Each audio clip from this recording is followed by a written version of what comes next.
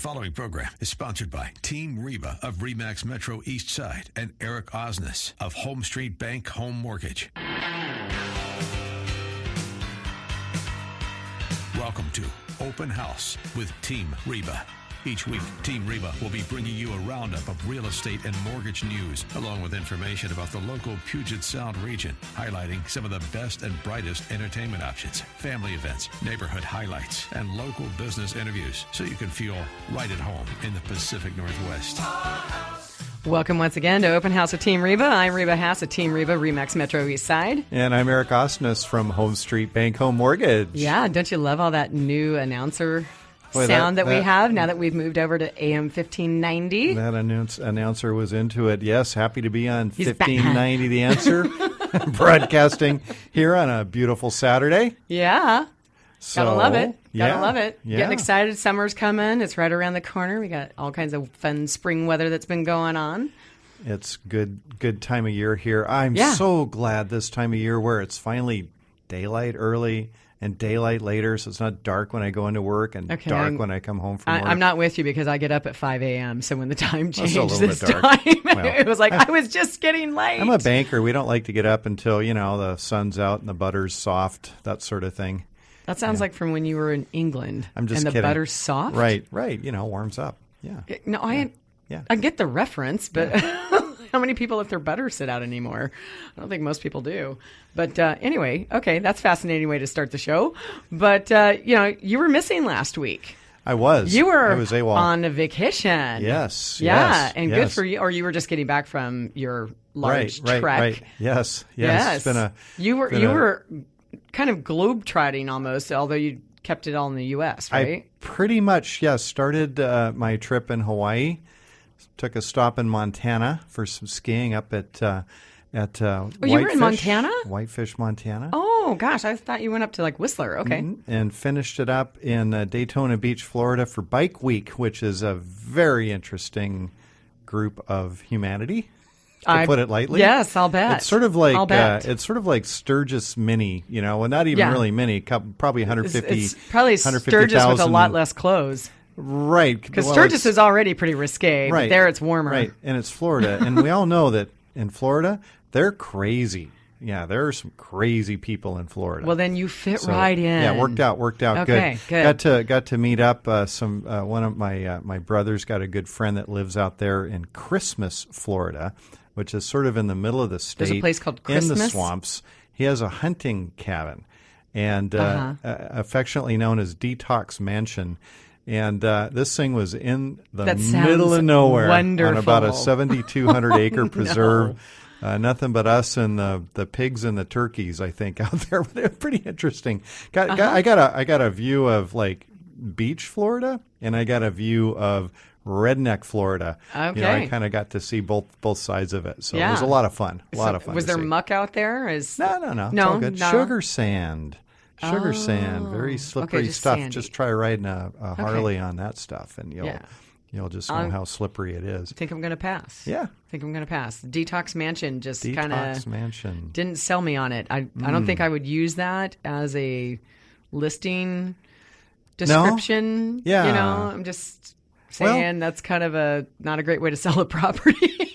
But it's probably very descriptive of the experience you had. So yes, it is. And if you can all hear the music from the movie Deliverance playing in the background, that would be pretty much Detox Mansion in Christmas, Florida. Yeah, well, maybe David can put that in for us later. Yeah, anyway. While you were gone. Batteries charged, happy to be back. Yeah, you sound happier. Yeah. So, rates were kind of going through some massive throes, Yes. Probably needed a chiropractor while you were gone. So do you want to catch us up? Because last week, of course, I said since I'm not licensed as a mortgage professional, I couldn't really talk about it other than the fact that we've been seeing them kind of marching upwards a bit. Right. Well, last week the pressure was at the beginning of the week was heading up. However, on Wednesday, the Federal Reserve, their open market committee, who meets roughly every 6 weeks, increased interest rates. Yes, I saw that. So they increased short-term rates, which is the federal funds rate.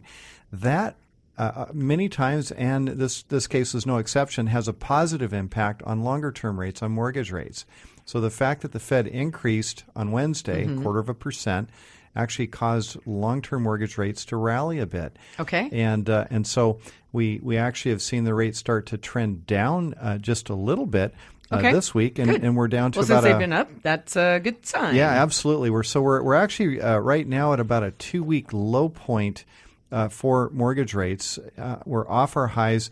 So today, the national average for a conventional conforming 30-year fixed rate loan is sitting at 4.52%.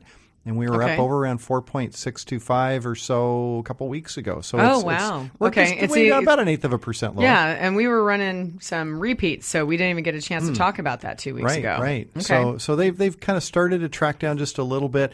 A 15-year fixed rate is hovering 3.9%. VA and FHA hovering around 4.3%. Okay. And jumbo 30-year fixed rates are hovering around 4.5%.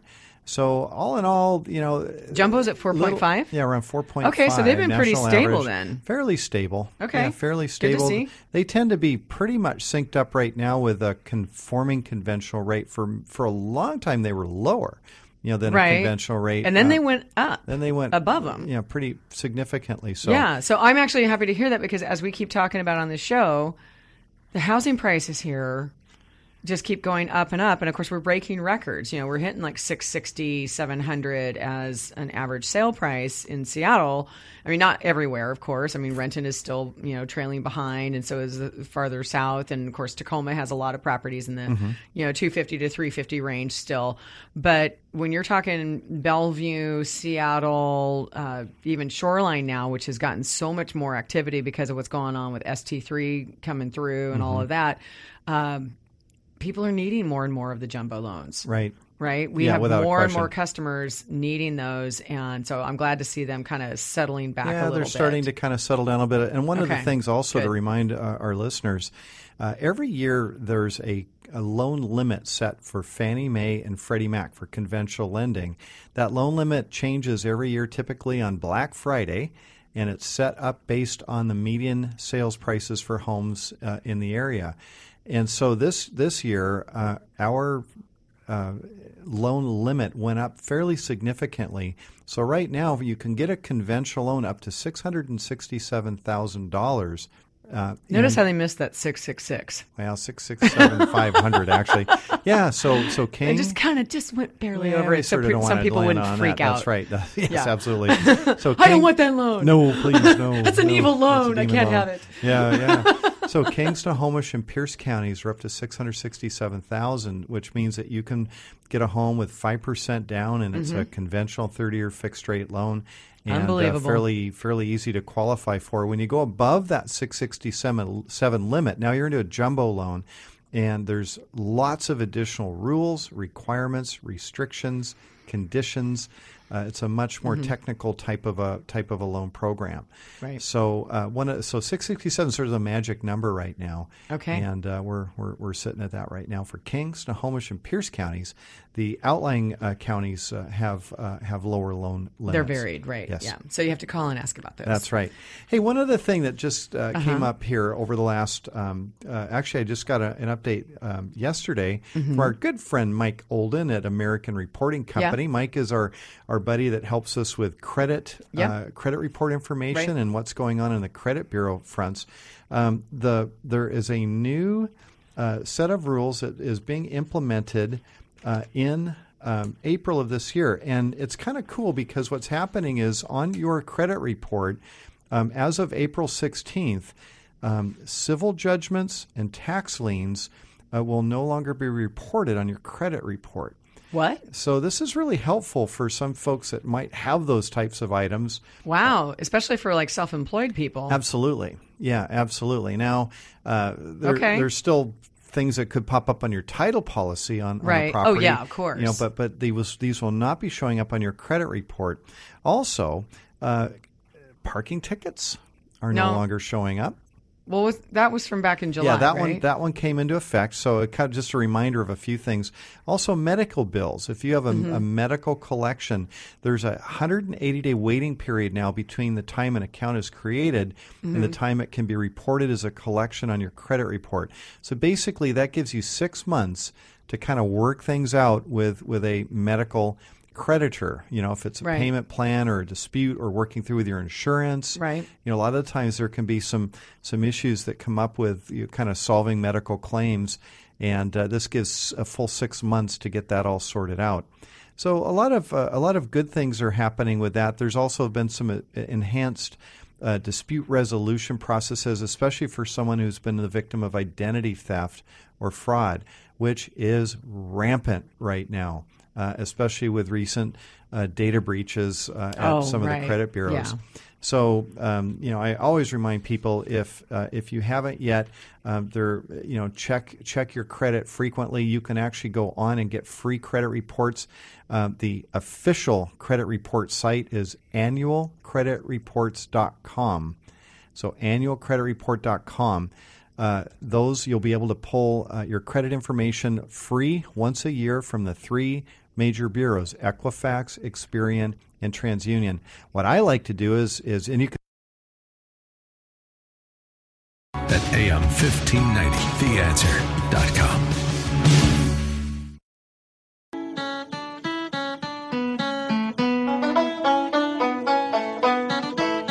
Back to Open House with Team Reba. Broadcasting live from Christmas, Florida, live from Detox Mansion. It's Open House with Team Reba. Oh, my God. I love our producer, David Summers, so much. Thank you so much, David. For those of you that missed our first segment, we were talking about my trip to Christmas, Florida. Go back and find the podcast so you know what that was all about. I thought we were going to hear him squeal like a pig. I know. Squeak! Oh, that's scary. Well, yes, that music really pretty much summed up Detox Mansion in Christmas, Florida. Now you just made me even think of my family back in the Midwest because, speaking of like pig sounds. So one of the funniest things my dad ever did, and it was, I'll have to get away from my mic when I do this. We were all driving in the car, so I'm the youngest kid out of 4 kids in a family, right? So 6 of us all piled into this Pontiac. Driving down the street, I'm young enough that I'm like, what's Mom's middle name? Because I didn't, everyone assumes I know everything, but I'm the youngest kid, right? So I'm like maybe 4 or 5 years old. And I'm like, what's Mom's middle name? Does she have a middle name? And my dad's like, oh, that's easy. It's Myrna Sue. Oh, no. It was so loud in that car. Oh, my God. We all laughed our heads off after we were done being stunned by the sound. Oh, that's so scary. I never knew he could do a pig call like that. That is so scary. I know we're supposed to get on our topipic. I'm just going to flip around and show you a picture from I've an seen appraisal. That one. Have I shown you this Show before? Our guest. This thing is frightening. We actually had an appraiser go out to a property, and there were 3 rather large hogs in the kitchen, and a small dog hiding in a dog crate. Yeah, like, please get me out of here, whatever you can do to save me. Like that poor dog. Actually, looking at it, I'm not sure if that's a dog or a raccoon. It could be one or the other. I'm not really sure. Point. But good point. Well, not everybody has the same tastes in their living and their home styles and requirements and all those sort of things. And I know there's room for everybody out there. So yes, there is. Yeah, we don't. Sometimes judge. There's just a room for somebody. That's right. Absolutely. Depends. But anyhow, okay. So now that we have that out of the way, I'm ready to take a shower after talking about Detox Mansion. Yeah, my eyes need a shower after looking at that picture. With some of our clean Seattle water. Yes, our delightfully clean Seattle water. I need to rinse my eyes. That's right. That's right. And there's a reason we're saying that, of course. But before we get to our guest, did you already give the dates? We went and looked, and we were incorrect in the end of the last segment. I didn't. And so we do have some first-time homebuyer classes coming up. Now, these are the official first-time homebuyer classes sponsored by the Washington State Housing Finance Commission. And if you take this class, which is a 5-hour class, but it is free and we feed you well, you will be entitled to special programs, including zero down financing and possibly other even really cool programs that we have available. Oh, no, there's lots of great programs that we get our clients into. So our next class is going to be on Saturday, April 14th. That's going to be at the Burien Public Library. It runs from 10 to 3 p.m. And then we have a follow-up class also on May 16th. That's a Wednesday from 4 to 9 p.m., and that will be in Finney Ridge neighborhood of Seattle at the Home Street Bank branch there. Yes. So both of these classes have limited space. So if you're interested in attending, or if you know a first-time home buyer looking for some really, really good information on buying a home, how to finance it, how to put the offer together, things you need to know and things you need to think about, you can email us to register at info@teamreba.com. Yes, and you will get a notification when people send an email to us. Usually it's Sarah Jean in our team who will quickly respond back. And if you haven't already given us the information that we need, because we need who all is going to be coming. So if you're coming with a partner or spouse or what have you, you need to give both names. We like to have their emails and phone numbers, because just in case there's ever a situation where we need to call and cancel last minute, or if there's any issues, we need to get that information. Yep. So just go ahead and give us names, email, phone number, and you're good to go. Yep. And then show up. We're going to fill your head with information and pack it. Fill your gut with some food. Should be fun. Yes. Yeah. Do keep in mind, though, if you have special dietary needs, we buy general type stuff. So if you have anything special, please feel free to bring it along with you. That's right. We're not a catering company. We teach education here. It's less about that. It's just that we're also the only group that I know of who teaches these classes we actually pay for that. Because everyone else who teaches these classes, they just say brown bag it. And it's 5 hours, and so we always make sure that you have water and that you have food, because we want you to be able to pay attention and have good blood sugar levels, so that, because there's a lot of information being shared, so it's really important.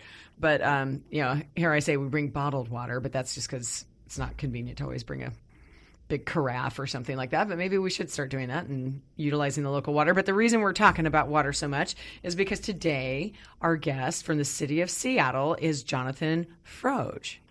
So thank you very much for being here. Well, thanks for having me. Yeah. Can you explain to our listeners what it is that you actually say, what your title is, what you do with the city? Well, my title with the city is I'm a stormwater scientist, which is pretty much just a made-up title. I work on... Okay. Mine's made up, too. Okay. So I work on flooding events. I work on clean water, drinking water. Mm-hmm. I'm on the taste and odor panel. I'm sorry, the what? Taste and odor panel. So every 2 weeks we taste and smell the water to make sure that it's maintained. Did you say that fast? Was it taste denoter? And odor. Taste and odor. Taste and odor. So you're like a water sommelier. The sniff test, yes. You're like a water sommelier. Yeah. I do that up at William Church Winery occasionally also, but that's probably not the same thing. Yes, it's blended with a lot of grapes. Yeah, you and I do. Talked about moving into wine and scotch. And, a little single malt. But hey, I'm down with that. Look at the drainage issues around the city. Look at water quality issues along with the fisheries around here.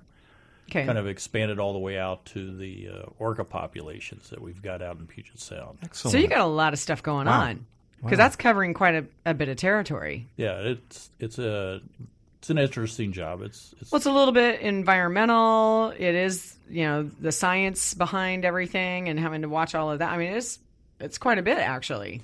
And then because you're involved in construction. I mean, all of it. I mean, what you're proving is that everything ties together at some point. Exactly. And you bring up the construction. As the city is obviously going through incredible growth right now. Oh, yeah. And a lot of that growth, what we're doing is we're taking away the permeable surface, the surface where water can soak in. The natural filtering. Exactly. We're replacing it with concrete. Right. So all that water runs off real quick.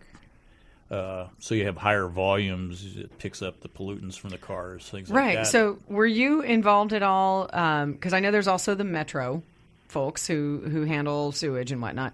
And they had a fairly large event. I want to say it was last fall or the fall before where the system got inundated. Right. There was a problem at the West Point treatment plant where some of their float valves were bent and didn't operate correctly. And they flooded the plant. So the plant was offline for, I think, over a month and a half, maybe 2 months, discharging into Puget Sound. So if anyone has ever felt a little personally backed up, imagine how much that meant when it's covering this entire county and a little bit beyond that even. But, wow. So, okay. Jonathan, and I know Seattle is known for having some of the finest water quality and really in the world. You know, it's fantastic here, and even our tap water is delicious. But it wasn't always that way. And I know during the break you were talking about Lake Washington, for instance. Yeah. And can you kind of tell us a little bit about that, a little bit of a history lesson? Well, that's what we were talking about back in the late 1950s. They had small sewage treatment plants for the cities around Lake Washington. Okay. They were discharging treated effluent into Lake Washington. So it wasn't raw sewage, but the treated effluent carries nutrients with it as well. That level of nutrients caused algal blooms in Lake Washington, and then when those blooms would crash, basically all the little plants in the water died. Right. It smells really bad. So because it's decomposing. Exactly. Ooh, So the newspaper articles referred to Lake Washington as Lake Stinko. Okay, now that makes a lot more sense. Yeah, so because I know you were saying before we got started that it was about pollution in there, and I was thinking from other kinds of sources and things like that. But dying off plants, those get foul. Yeah, we were dumping nutrients into the lake, right? Kind of like fertilizing your garden. Right. Yeah. Exactly. Right. Exactly. It's not like there's plankton or something out there in the lake that are eating up all that stuff. And when that situation happens, I have a lot of experience with Hood Canal that will get suffer from low oxygen levels, and if there's big blooms from again nutrients rolling in the water, when those blooms die, they suck up all the oxygen, I believe, and then you can lead to fish kills as well. Yeah. Right. In fact, that was actually, I loved the email that we got with some of the summary of potential topics, and one of those, what was it we had? It was sounded so horribly wonderful. Salmon pre-spawn mortality. Is that what you're talking about? Absolutely. Yeah, but it's not wonderful. Oh, no, not at all. I'm saying that facetiously. No and pun intended. I just realized. What we're talking about there is that the salmon that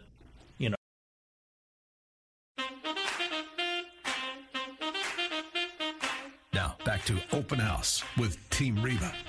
Welcome back to Open House with Team Reba. I'm Reba Haas of Team Reba, Remax Metro East Side. And I'm Eric Osnes from Home Street Bank. We're chuckling because we have a new announcer on the bumpers. And man, he's intense.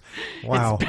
Holy cow. I can't stay serious every time I hear it. We're talking with Open House with Team Reba from the city of Seattle.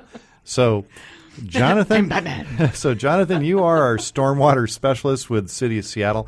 You know, I'm a Seattle native. I grew up here, born at Northgate Hospital, which isn't even there anymore. No. But I remember growing up watching a neighbor who shall go unnamed changing the oil in his car and pouring the old oil in the ditch. And I also remember in North Seattle seeing Little Thornton Creek catch on fire. Because a gas station had a fuel tank leak that had just gone for, probably a decade or something like that until it finally just hit critical mass and exploded. Boy, we've come a long way, since then. And if we look at the quality we hope. So tell us about that. I mean, one of the big issues, with any city is stormwater and managing that. And I noticed, like our stormwater grids, we got the little salmon, painted on the, the pavement in front of it as a reminder. Hey, this water is going, straight out into Puget Sound, so be careful what you put down it. So, what are some programs that you do to kind of help with all of that? Well, you bring up Thornton Creek, and you're right. We have made progress. So we're not dealing with huge eutrophication problems, huge blooms of algae where the lake is bright green all the time, every year, the fish kills and stuff. We have periodic blooms, but it's not as egregious as it used to be. Now, you mentioned Thornton Creek. What we're looking at now is infrastructure, the side sewers and the collector sewers, because of the age of the development out there, all of the pipes are kind of reaching design age at the same time. So they're starting to leak. Yeah. Design age, what is that? That's, if you build something, it's like if you buy a car, you think it's going to last maybe 10 years. Right. Then you'll have to get a new car. Right. So these pipes have either, 50, 100-year design life to them. And a lot of the development. That's a fairly broad kind of range.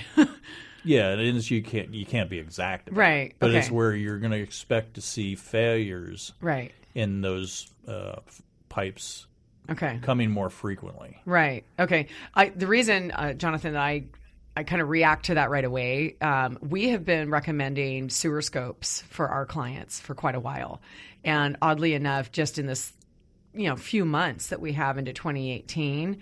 I'd seen this a few times over the last probably 7 to 10 years that we've been doing these, where a side sewer from one of my clients' properties, as it connects to the city sewer, there's signs that the sewer line from the city side is starting to go a little bit, right? And it's like where that connection is of those two, like maybe there's a little bit of a crack on their side and then there's some crack on the city side. And we always recommend to our clients, keep this video and then make sure that you do this every few years and keep an eye on that. Because depending on like where you live, I know like one of them lives on Magnolia and there's a bus route that goes right in front of their house. So there's intense, heavy pressure of traffic every day in front of their place. And if that goes, it's more likely probably to go on the city side, but not necessarily. If it happens on their side, then they're going to be responsible. But if it's that connection, there's always the chance that the city might also have some responsibility. So we always say, make sure you're still doing this every couple of years, because the $250 you're going to spend on that scope is probably worth it once this thing goes, or you catch it before it really goes and get someone to do something about it, because those repairs are very expensive. Yeah, they're incredibly expensive. Yeah, and so if we get to like end of life of some of these things, I mean, the amount of projects I'm imagining that would have to happen around the city would be enormous. Right, and when I think you're giving excellent advice on the side sewers too. And around here, the property owner. The property owners own that side sewer up to the first joint, and then the city owns past that joint to the collector pipes. And if it breaks on your side of the pipe, you're on the hook for $15,000, $20,000 at least. And and nowadays, as I understand it, if it's out in the street, the city of Seattle requires a 12 by 12 concrete pad to be done. Right, and then your prices are going through the ceiling on that one. Right.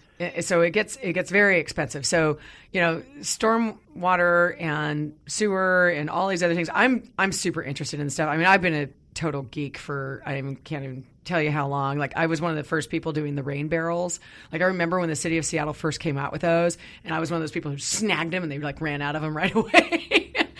But, and I know we were talking about this on the break, and I can't wait to get to this, but even doing rain gardens and things like that, because for some reason, like, I've just always been very attuned to all these things. So I'm excited we have you on the air with us today, because this is stuff that, oddly enough, as kind of pedantic as some people might think it might be, I'm like, I love it. Well, it affects a lot of homeowners in our area as well. So it affects everything around us. Right.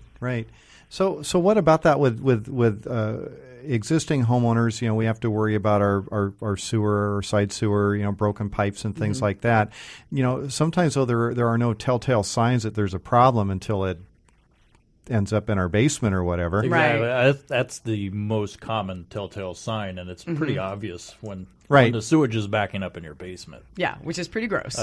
But we have a lot of houses along ravines, and the creeks are down in the ravines, and they could have broken and leaking side sewers and not know about it because it's not going to back up. It's leaking down into our surface waters. Gravity's taking care of it. Yeah. So we really wanted to get that taken care of, because they run downhill, downstream, and discharge frequently next to our public swimming beaches, and we don't want to have sewage going into where we're or anything else. I mean, that's why you have dumping signs all the time and things of that sort too. Because I can tell you, I had a client years ago, not they were just past where the city of Seattle was. They were in an unincorporated area of King County. But to your point, they were on a ravine.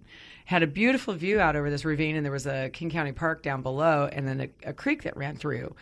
And we're cleaning this house out, right? And he's hired a guy to come do haul away, which is supposed to go to like one of our local dumps where things can be handled appropriately, and if there's any toxic chemicals or things like that. And I'm in the house with the homeowner, and we walk outside, and all of a sudden my client's screaming and yelling. I'm like, what in the world's going on back there? And he goes back, and he'd caught the haul-away guy chucking stuff over the backside of the lot down into the ravine because he didn't want to have to pay the fees, I guess. Like, that was his way of saving money. Right. But the ensuing argument, I was like, do I need to call the cops? It was a very uncomfortable moment. But, I mean, I thought about that. It was like, you know, people often will do that. They'll just chuck things back into someplace. And to your point, like, all you're doing is you're shipping it downstream. I mean, I saw it in Panama when I went down there a year and a half ago. People just throw it somewhere where as long as I don't see it, it's like it doesn't exist. Well, I think even people that don't have that intent, sometimes we're doing it. Prescription drugs are a good example where a lot of people will put them down the toilet. Yeah. And what we're seeing is that you can find those drugs out in Puget Sound. They have impacts of feminization of fish. So the male fish no longer produce sperm, and they have female characteristics. So you want to dispose of that properly, and a lot of times that's an education thing. It's not necessarily that people are trying to pollute the sound. They're just unaware. Yeah, and they know they want to get rid of these drugs, but okay, so if memory serves, and maybe you know the proper, I mean, what is the proper way? Yeah, I think to get rid of a lot of the drug stores will take unused. Yeah, the pharmacies will typically take them back, the drugs back, and that's the best way. And then I know that a couple of the solid waste sites will take unused drugs, but then there's a bunch of legal issues around having 55-gallon drums full of Xanax and combinations of all these other drugs. Right. But you don't want them in the water because they're not taken out in the sewage treatment plant, and they have and then they still dissolve. I mean, they're in something else, so they're going to dissolve. And that is my next question, actually. That's interesting. How effective is our sewage treatment systems? And is the city of Seattle is hooked up to Brightwater, right? Or are we not? No, we're not hooked up to Brightwater. Brightwater's up in... that's in Snohomish. Yeah, it's up... Right. Up, call it Woodinville, I guess. It's up in Woodinville, and it's taken a lot of that flow. But it's the whole system's connected. It's so Seattle... Sorry. So many fun ways you could say this. Sorry. So Seattle is basically West Point, and then the treatment plant down on the Duwamish River. Okay. So West Point, which is Magnolia, right? And and then the Green River or the Duwamish River. Yeah, wherever your sewage is going, it's eventually being discharged into Puget Sound. Okay, right. And how effective are those systems? We've got very effective systems. Brightwater is one of the most highly designed plants that we have. It's also one of the more expensive to run, but it's the newest one around. Right. We've got secondary treatment here, so it takes out a lot of the solids, a lot of the nutrients, and that brings out a lot of the heavy metals as well. Okay. City of Van.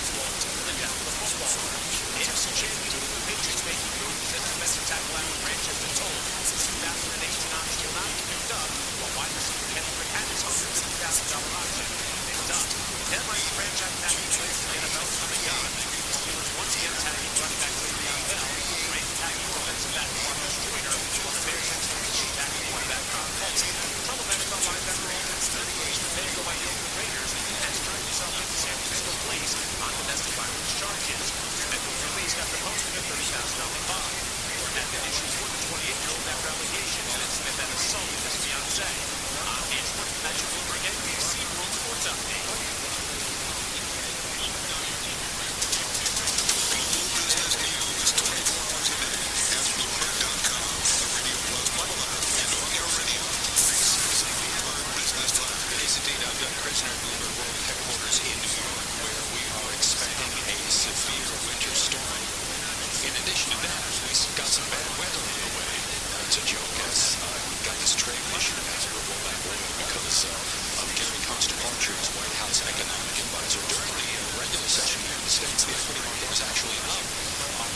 positive sign is that President Trump could be dissuaded from enacting those tariffs. But Mr. Cohen was strongly advising the president against him freeing them, against it becoming a situation where Gary didn't think that he was going to get the job done. And so there was a departure. That's my conjecture. We will flush this out in greater detail come up on Daybreak Asia. Suffice it to say that the equities right now, the Dow, the S&P, and NASDAQ 100, losses are greater than 1%. We're seeing a rally into the near $1,549 yen. Futures on the Nikkei declines in the cash market for gas down about 200 points, just moving over to the top of the hour. Right now in Sydney, ASX 200 weaker by about 0.7%. Now we've got positive developments happening on the North Korea situation. The won against the dollar during the New Year's session was actually up about 0.6%. The dollar reached higher weekend. We got the $1 spot index actually down during the New York trading by about 4 cents to breach. Prophesied 10-year Treasury last Wednesday with valuers 2.88. The 10-year trading inside the top here. Tokyo grade 5 going to grade 5. 2 San Francisco CPG on 5 levels. And Baxter is in Bloomberg Dollar 60 milligram. Sponsored by markets leading up at the Bloomberg area on the Hamilton has moved something across our terminal saying that President Moon's South Korean President Moon's security advisor will head to the U.S. tomorrow. So the delegation will be coming to the United States. This goes along with North Korea's Kim Jong-un now expressing willingness to talk about nuclear weapons with the U.S. President Trump responded this could go either way, but is very hopeful. And South Korean President also will meet with Kim next month. The U.S. Commission says violence continues here. Commission says violence against Rohingyas in Myanmar can't be like genocide. After the suspected poisoning of a Russian dissident over the weekend in Western England, Britain is considering tougher sanctions if the Kremlin is found to have played a role.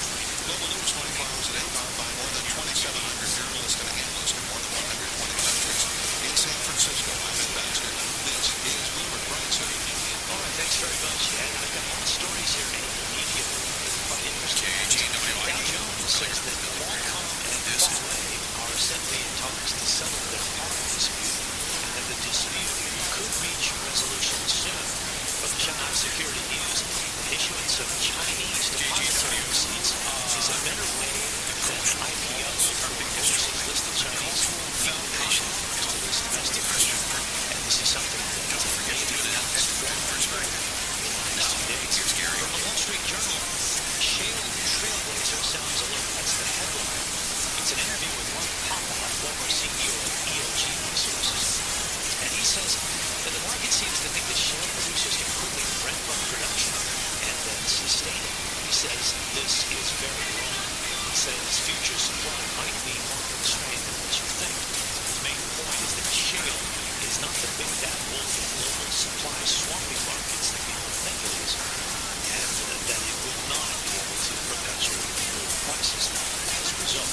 Here's another one, and this one comes from Taiji, a magazine in China. The media is set to start food delivery services in 9 cities in China, so that is in direct competition with May 28th.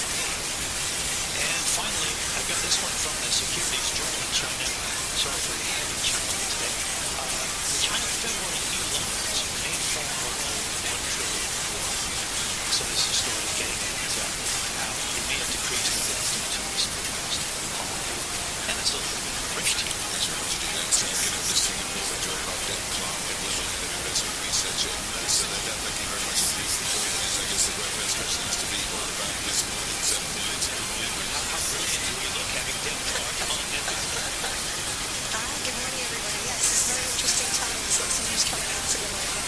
I guess markets initially thought that Donald Trump would not be making these moves. I think the markets are sort of becoming a bit sandy the last couple of days. But obviously with Gary Cohn this morning, the risks are that we are going to have these tariffs put on US imports of steel and aluminium. And that is likely to create uncertainty for markets. Markets are still rich valuations, and markets don't like uncertainty, so my guess is we're in for a challenging few days on this. Political risk always impacts markets. It always crosses over with economic risk. Is there any reason to suppose that now, that it could be more acute now, or is this something that we always have to be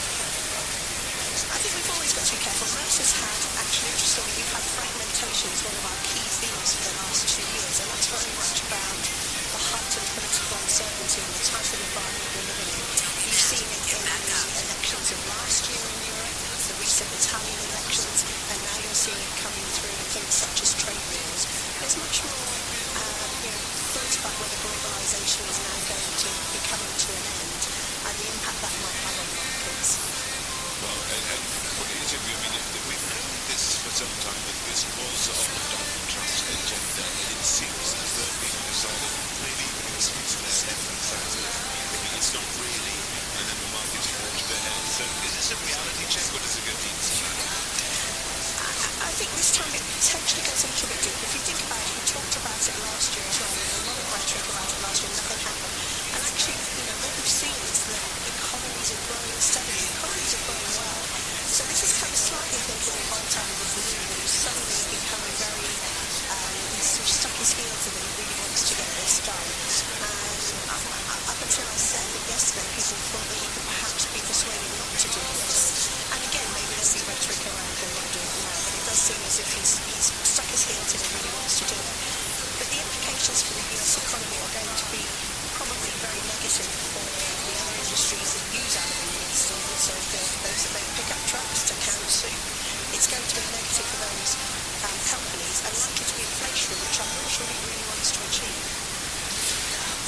Will investors start to worry that the Trump White House itself captured and the people surrounding the president, that it could unravel this? I think that is a genuine concern, but I think probably people have thought that for the last 12 months, and I think if you look at markets have been prepared to move through that uncertainty and look at the growth that's actually happening in markets. Companies are doing well, companies have cash, investors have cash, investors want to invest that money somewhere. People are cautious about bonds in a rising interest rate environment, so they've been looking at equities as still a relatively attractive place to invest. Now, I think if the US White House looks as if it might unravel that is going to create uncertainty, and markets do not like uncertainty. But we feel there probably are enough investors looking to buy if markets pull back significantly. Well, there is a lot of cash on the sidelines. There certainly is a lot of evidence of that too.